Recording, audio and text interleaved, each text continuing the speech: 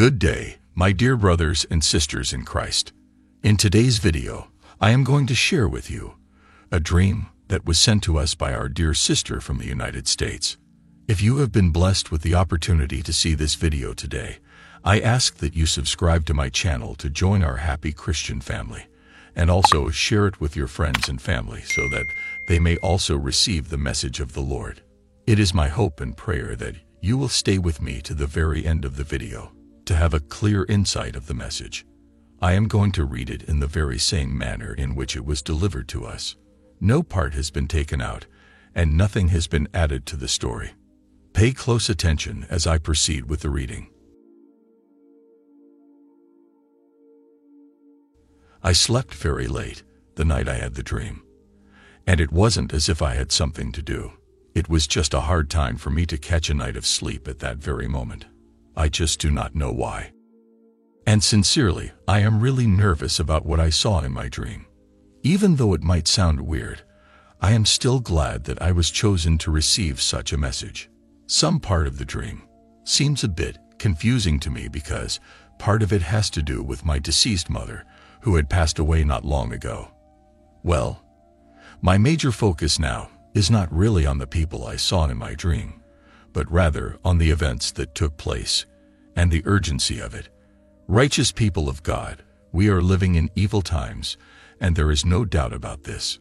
Christians must be prepared at all times to face whatever comes our way through the holy blood of Jesus. We must be vigilant. We must be watchful. We as Christians need the shield of faith, the helmet of salvation, and the sword of the Holy Spirit to pass through. We must also try as much as possible to send the word of salvation out to our fellow sisters and brothers out there who are not yet saved. We must find the lost ones before the devil do. This is what I saw in my dream. It looked as if I was riding on a bike, going somewhere. I was dressed in one of my favorite church dresses, and while I kept riding, I met a few of my old friends whom I knew way back in high school. They stopped me, and it was like we were having a conversation and having some fun. Then after a while, I told them I was getting late to where I was going, so I left them and moved away with my bike. As I was going, I got to a clothing shop which had very beautiful outfits that attracted my attention. So I turned to the shop, and when I got inside, I saw so many charming and fashionable things which I had wanted to buy. Most of the things I saw were pieces of jewelry, clothing, the latest mobile phones, perfumes, and more. But when I checked my pocket, I didn't have any money, so I exchanged all the things I bought with my bike. I swapped those fancy things with the bike I was traveling with. I was overweight with the things I was carrying, and that really slowed me down from where I was going.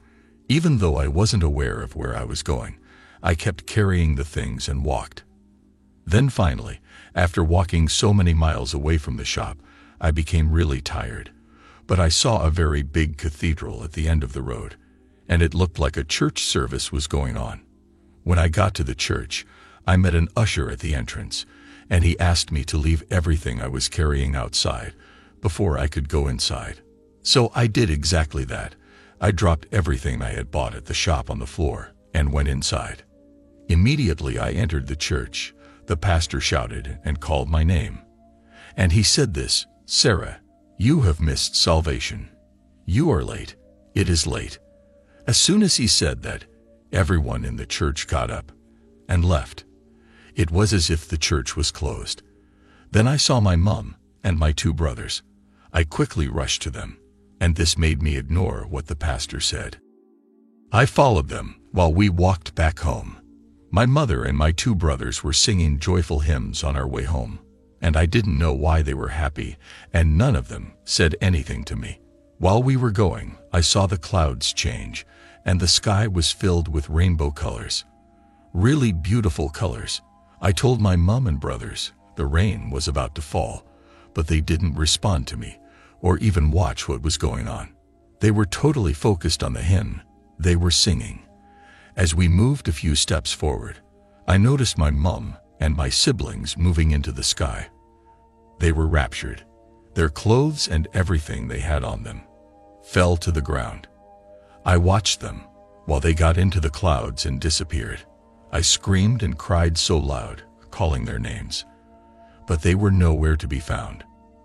At that moment, I knew the rapture had taken place, and I remembered what the pastor said. It is late. I became conscious of myself and realized I delayed my salvation, and that was why I was left behind. I followed worldly things like friends and fun, which delayed me from getting to church early to receive salvation. I also stopped at a shop and got myself things that were completely vanity, which also delayed me from finding salvation in the Lord. My dear brothers and sisters, I beg you in the name of Jesus, if you are listening to this message today, and you still haven't received salvation yet, then today is the day for you. Please do it now before it's late, for no one knows the day or hour for the rapture. What happened to me after my family was raptured was really terrible, and this must not happen to anyone, especially you listening to me today. In the dream, after I noticed everything was truly late for me, I ran back home, and when I got home, I saw that every building in my neighborhood had collapsed. It looked like there was a bomb attack. Everyone who was left behind was under attack. It looked like terrorists had raided the country. Everywhere was messed up. The sound of bombs and a police siren was everywhere. People could not stand or sit to rest. Everyone kept running. But I didn't know what was chasing them. Then it was announced that a new president has taken over the world, and he claimed to be the Messiah. It looked like he forced his way to have power. He manipulated other world leaders and killed most of them. He ceased everyone from going out. Those who were lucky to find structures that had not collapsed hid themselves there. Grocery shops, malls, and the market were all burnt down. The only ones that were left were those that belonged to the government or those in power. And it was very expensive. So many people suffered from hunger. The most painful part was all banks across the world were closed down. They operated under the strict command of the new president. People had money in their bank accounts, but were not able to withdraw their money because the government had frozen all accounts across the world. The new president gave a rule, and that was the only way someone could survive. He requested that everyone must proclaim him to be the Messiah, and by doing so, you must dip any of your left fingers in a reddish ink. He set up various centers where you could go and have your finger dipped in the ink. And once you do that, you have indirectly renounced our Lord Jesus Christ and the Christian faith. Many Christians did not know the consequence of it, and they went ahead to dip their finger. Some others, who were clearly aware of the implications, but yet couldn't stand the agony and suffering, went ahead and renounced their faith in God. This continued, as many Christians were persecuted and maltreated for refusing to take the mark. Then I woke up. I woke up around 3 a.m. and stayed awake till morning. I cried the whole night. I didn't understand why I was left behind, even though I have received salvation. Well, maybe there may be other factors in life that may hinder me from going to heaven. I am not perfect.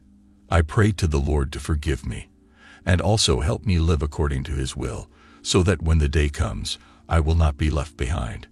I think it is also right for everyone to do the same. Even if you have received salvation, I think there is more to it. We must stay clean and desist from sin. Salvation is the only key to heaven. But if we continue to live in sin after receiving salvation, we will lose the key. 1 Corinthians 10 verse 12. Wherefore, let him that thinketh he standeth take heed, lest he fall. Amen. Today is the day for your salvation. Find a Christ-believing church near you now and declare Jesus Christ as your Lord and personal Savior. Jesus loves everyone and do not want us to miss heaven. May God be with you all. Thank you for watching to the end. Please help us get this message out to the rest of the world by forwarding it to all of your friends and family members.